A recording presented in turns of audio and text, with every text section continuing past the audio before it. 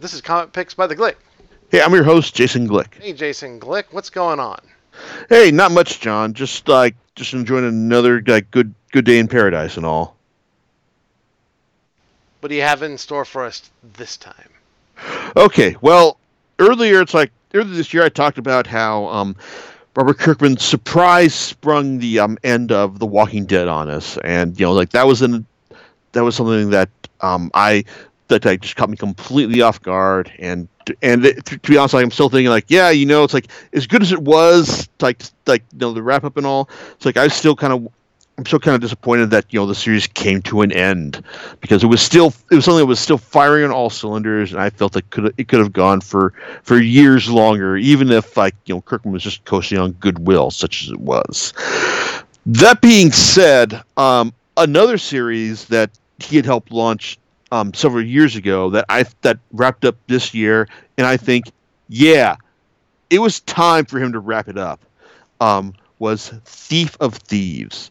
This is a series that he originally launched back in what was it, 2012, and it was an attempt on his part to bring the atmosphere of a writer's room to the comics, to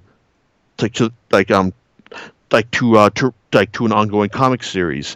Now, I mentioned this because Kirkman had had some good experiences in the writers' room with when the Walking Dead TV series was starting out, and he was one of the writers on the on the series, and so he wanted to bring that kind of atmosphere of several writers coming together to hash out the direction of a series, and that was his aim with Thief of Thieves, which was basically all about one Conrad Paulson, also known as Redmond, the greatest thief of his generation. It's the guy who could steal anything from anywhere. It's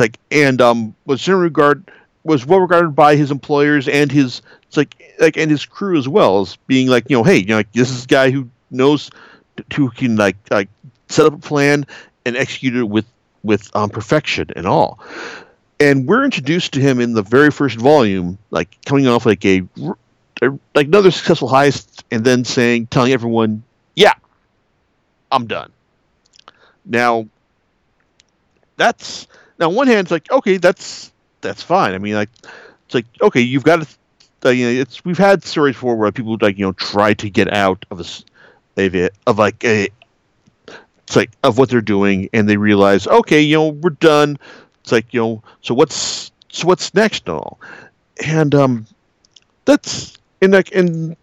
I thought, okay, that's fine. And to give you an idea, the writers' room approach to this, while Kirkman is credited with the story for this volume, the actual writing was done by Nick Spencer, who current writer of Amazing Spider-Man, former writer of Captain America, Steve Rogers and Sam Wilson, and various Image creator-owned titles that will never see completion, can't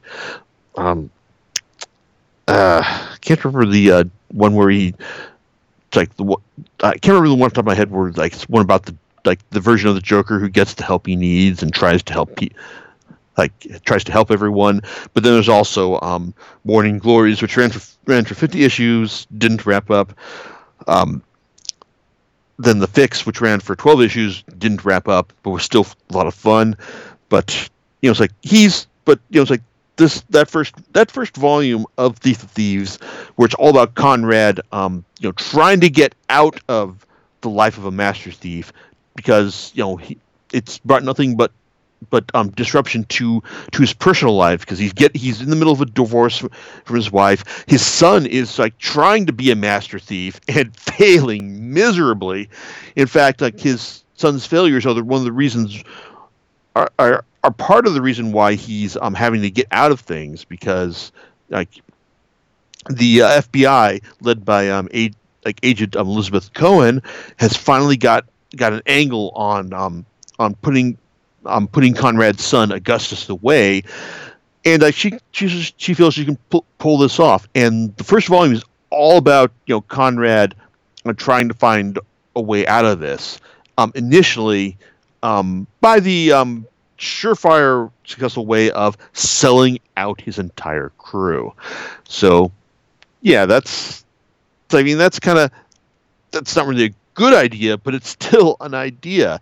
And when and when he pulls it off, you think, oh, like this is going to be good. But then it's like when you find out what's actually going on, it's actually pretty clever. I mean, and Spencer always writes great, snappy, witty dialogue.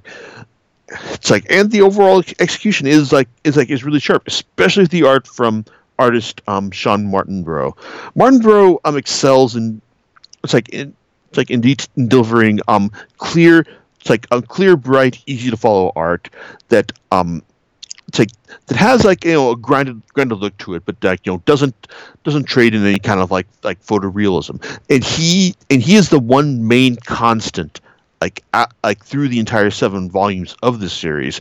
And I think the series, I probably wouldn't have enjoyed the series as much without his work here, because he just does a great job of of detailing, of delivering clear storytelling that, as complex and twisty as the various plots of these volumes can get, Martinborough keeps things stylish and easy to follow and look at. So props to him for sticking with the series through its various ups and downs as we'll get here. Now, like I said, this first volume I liked it, and the problem being though that hey, it's like, okay, so it's about a thief who decides to stop thieving.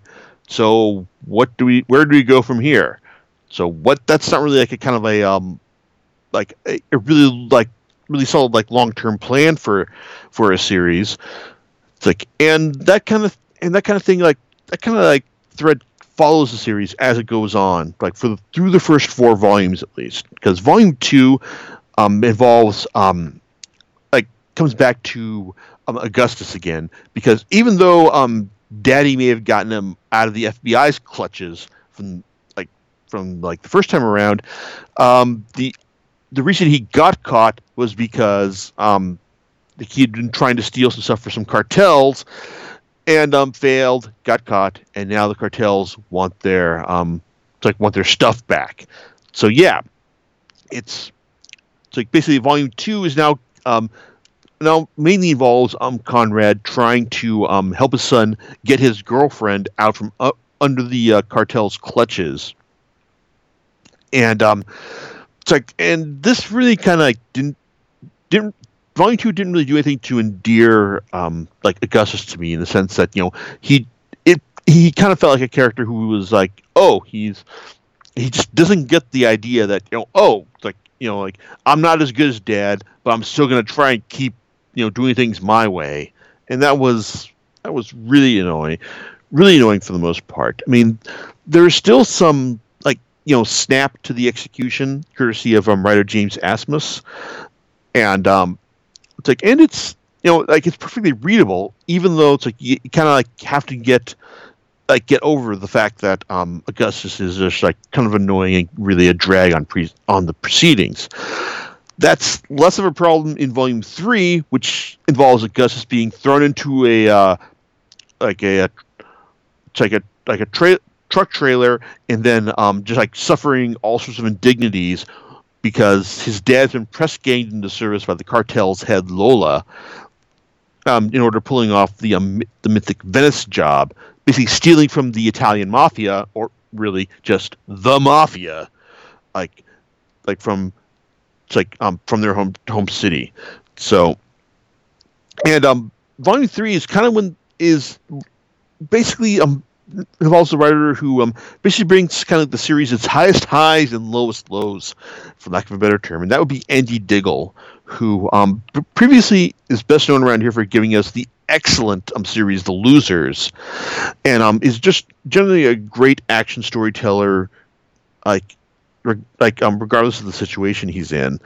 And that's true in Venice, as we get another great caper, as Conrad has to match wits with the with the mafia, and also Liz Cohen, who is still trying to put this guy behind bars, and it almost looks like she's going to succeed at the end, but then whoops, it's like the fact that she's pursuing all this stuff off the books kind of comes back to bite her in the ass at the end, and it's like, but Venice is overall it's a really fun, straightforward caper that sees Conrad and his crew, just kind of doing what they're supposedly being best at, and that's entertaining for what it's worth.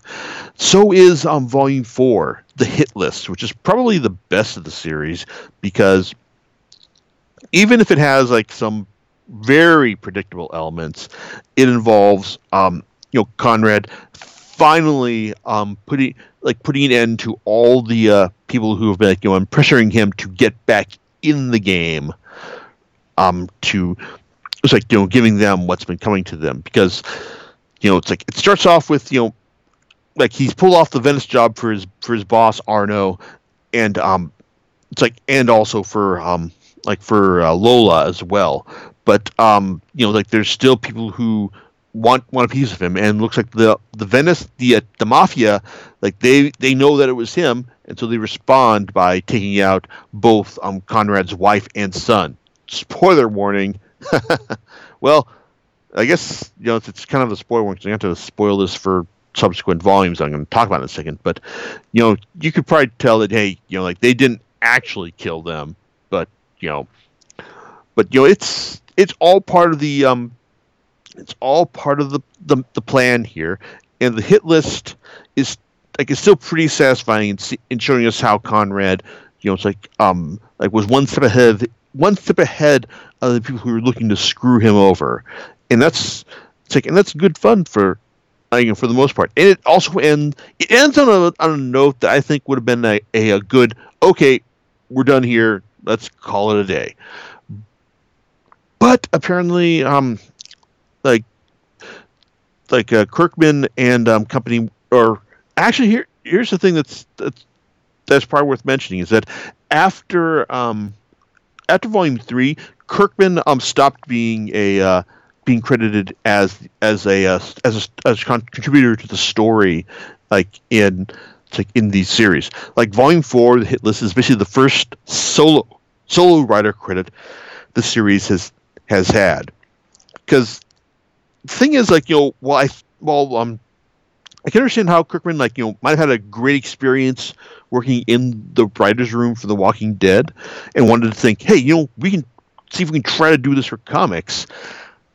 Comics are not TV, and having him try, and the idea multiple people trying to work together on in terms of writing a comic, unless you're very much simpatico together, then it's not going to work. You're always going to have some guys who are thinking, I think things should be going this way, and other guys saying, no, I think it should be going this way.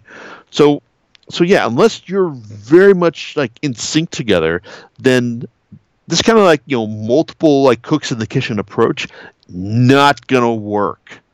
And that's kind of the vibe I got from reading Thieves of Thieves, especially with Andy Diggle's takeover as solo writer from Volume 4 on out. The catch being that after Volume 4, well, things kind of trend downhill for a bit, because Volume 5, called Take Me, basically has okay, Conrad's finally gotten out of the game, and and he's done, and okay, he's even come to terms with his ex-wife, finally, going through with her divorce of him and all. So where does that leave him? With the Master Thief who's finally gotten out of the game and doesn't want to do anything anymore? Well, his right-hand woman, Celia, who's always been kind of the devil on his shoulder through the first 4 volumes. Well, she she wants him to keep doing this, because she knows that, hey, this is what you were made for. So you got to keep doing this, and also the fact that she is still kind of dependent on his. it's like on his expertise to like like keep feeding her the money she needs in order to eventually gain custody of her son. So when Conrad basically says, "No, I'm done," end of story, after a particularly passionate night in bed, she decides to say, "Okay, yeah, I'll be Redmond now," and that's okay, that's a good solid jumping off point. So hey, you want to have someone else be Redmond the Master Thief? That's great.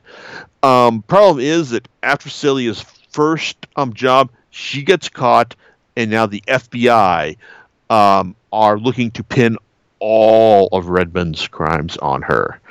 Now, it's led by one of their agents who is basically thoroughly embarrassed by what Liz Cohen has done up to this point, and he's looking to put Celia away for the rest of her life. And thing is, though, is the rest of Redmond's crew are basically thinking hey, it's if she talks, we're all kind of screwed. So we probably need to kill her just to be sure. So yeah, that's fun and nice and all. And the catch, and but then Conrad realizes, okay, I can't let her die. So okay, guys, don't kill her. Leave this to me and my son. Because here's the funny thing about Volume 5 going forward is that Volume 5 basically shows us an Augustus who had previously been just kind of a drag on the proceedings, basically realizing that, okay, you know what, I'm never going to be as good as my dad. I'm gonna go to college, gonna finish college, and just focus on being the best I can as far as things go from here on out. And then as he's doing this, Dad shows up and says, yeah, "Son, I need you for another job." And he's like, "Okay, but Dad," it's Dad, and Connor's like, "No, it's Celia's at risk here." It's and Augustus is like, "Okay." It's I like the fact that Augustus had realized his limits, but now he's being dragged. It's dragged back in by his dad. It's just when he thought he was out, they pull him back in. So, and and I'm actually kind of sympathetic to to what happens to Augustus here. It's which I would not have thought would be possible after the events of the first couple of volumes. So yeah, it's that's one of the best bits of Volume 5. But overall, it's kind of it feels kind of like a treading water exercise in the sense that, okay, we've wrapped up all the major stuff from the first 4 volumes. Now, where do we go from here? Volume 6 kind of offers a road forward for that, as Conrad is back in the thieving game, and but only promising to steal from other thieves, which, okay, fine, that works, and that's good and all, because he's also embraced this working with Celia again full time, until they're contacted by a Mr. Bland, who contrary to his name, is actually a really lives a very interesting job as the fixer to a couple of Russian oligarchs, the Zubov brothers, who are the 6th and 7th richest men in the world, respectively. They've got the idea to get the most accomplished thieves in the world. One a Spaniard named Fausto and a Brit named Sally Pike, along with Redmond, to steal this program that the Russians developed called Gold Rush. It's currently being safeguarded by a Russian general who lives in an impenetrable Russian silo. Now, this program Gold Rush has been its main goal is to bankrupt the U.S.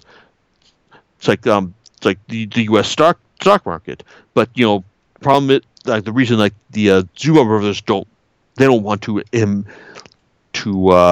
they don't want this thing to be used as is. They want it to be stolen so they can manipulate it to their own ends.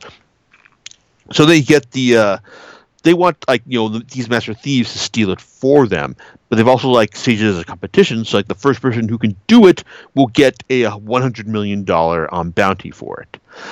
The problem with Volume 6 is that it kind of like it's all like driven by Conrad Paulson's ego, in the sense that at first it's like he's fine doing what he wants, but then and then he walks out after hearing the initial proposition to steal Gold Rush. But then when he finds out that Fausto stole his car keys, he's like, oh no, I'm not going to let this slide. And then it leads to lots of other complications as he tries to steal necessary information in order to pull off this particular heist.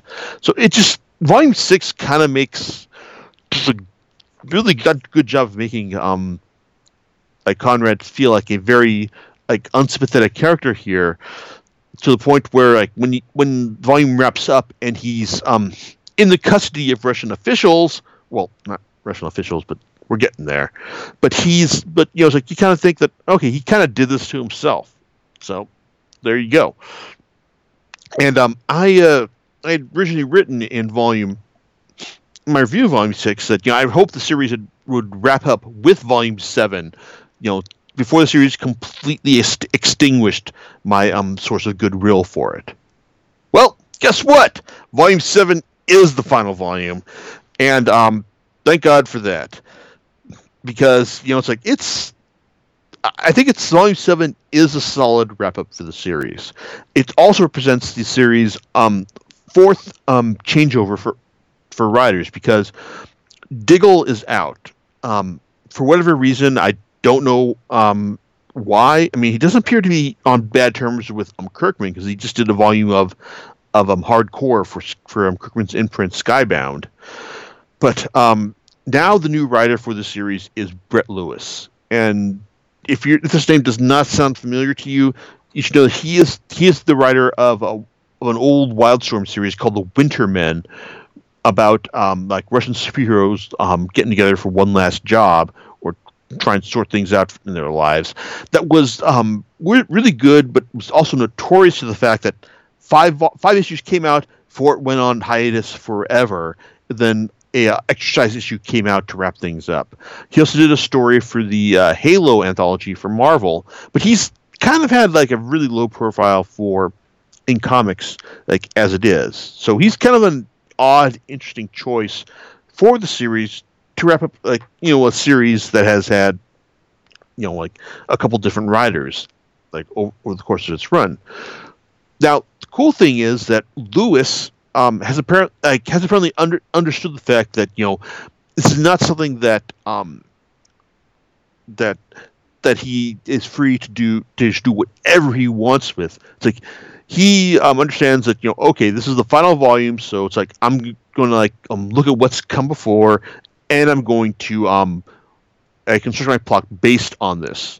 And he honestly does a good job of bringing in elements from the previous elements for the series. We get to see the first Redmond's crew again, even if they're just in cameo appearances. It's and also he doesn't disregard the events of the previous volume as well, as we see Sally Pike come back for a bit. The Zubov brothers are the main antagonists for this arc. But overall, it's really a much different volume of Thief of Thieves in terms of tone, because while the series has basically been all about Conrad just being suave and stylish and just being able to put one over everyone that he comes across, well, that's not the case with volume 7, Closure, because it begins with him stuck in a Russian jail, sold there because for the purposes of its owners finding some way to extract usefulness from him at a future point. But the first issue is just kind of Conrad just suffering in prison. While Celia and Augustus try and find some way to break him out using their own methods. It probably shouldn't it's not a spoiler to say that eventually, yes, he is broken out, but after that, well, we actually get to see a version of Conrad that's kind of like been broken by his experiences, and one who realizes that, okay, on one hand, yeah, we like, even if he's been been debilitated by what he's experienced, he eventually comes around to the fact that, okay, in order to move on with my life, I need to take these guys down for what they've done, because I've given them this like this awful weapon like Gold Rush that, okay, yeah, I can bankrupt the U.S. stock market, but it can also, but the Zubov brothers are currently using it to find ways to bankrupt the people they want, and basically just rain economic terror all over the world once they finally get all the pieces they want into place. So it's all about Conrad just finding a way back to being the man he was, and working with people he knows in order to find a way to finally take down the Zubov brothers. Now, contrary to all the previous volumes, Lewis writes dialogue that is fine, not necessarily stylish, but this is a much denser volume of Thief of Thieves than has come before. It's like there's a lot much. Lewis like crams in a lot of dialogue. It's like, and a lot of incident like to these 6 issues, to the point where it's like it feels like it's like it kind of feels like he's carrying like 12 issues worth of stuff into one volume. It doesn't, I mean, like, not saying that's a bad thing. It doesn't feel like he's rushing things. It's like too much, at least. But it's also, yeah, but it's also like a story that's much more complicated than the previous ones, to the point where he's jumping back and forth a lot in time, and that can be confusing, can be kind of needlessly confusing as well. But but overall, it's like I think I felt that if you're willing to like put enough work and just like pay attention to what's going on here, it's like then it is. It's like that it is a worthwhile thing. I mean, no, it's like it doesn't have the style of the of the previous volumes, but it's got a lot. But I think that the story overall is more interesting, and also I think the overall resolution of it is pretty nice, to the point where it's like, well, Conrad's encounters with Beth Cohen had been kind of like reduced to a kind of a running joke in the previous volumes, where it's like, oh, hey, it's like she's just going to have one put over her again this time. Well, it's like what happens actually kind of makes a lot of sense. It's like in the end, when Conrad realizes, okay, there's only one way this thing can wrap up. I've got to go see it through, and also Augustus has a nice role in this. Like, eventually, when you find out what he's done, where he's left at the end of the series, I pretty much appreciated it. And like, same with Cilia. In fact, it's all a nice, it's like, hey, everything feels like the pieces have been put back and put in the places where they're meant to go.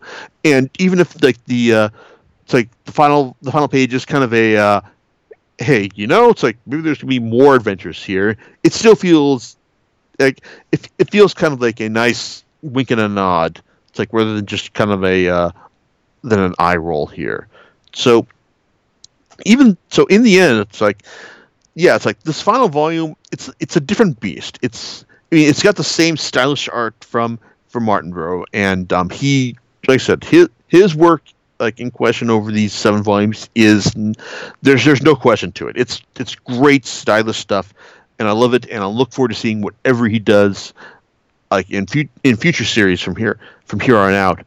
But even though Lewis is a much different writer than the previous writers who have tackled this series, I still think I appreciated the work he put into to making this a satisfying finale. It may not be as stylish or as fun as previous volumes, but it's overall a like a worthy end, to the point where, hey, even if you were like me and you're kind of feeling at volume 6, like kind of like get over it, then yeah, it's like volume 7 like is a worthy wrap up to the series. And the series overall, it's fun, but it's like I guess it's kind of like more of an interesting footnote in Kirkman's career, like as far as like launching successful series go. But hey, if you're looking for a good like high style a comic that has lots of good heist stories to it, then hey, you can absolutely do a lot worse than Thieves. And in the end, I think it was fairly enjoyable, all told. Like volumes 1 through 7 overall, not without their issues, but there you go. So, John, any thoughts on your end about any of this? Oh, not exactly. Would you call this the definitely want to get, or is something that we should look into? It's kind of one of those things where you're thinking like, yeah, if I want something that's like like a fun like caper like heist story, then yeah, it's fine. I mean, I've read much better series. I've read much worse series. This series is generally above average. Like I said, volumes 5 and 6 can't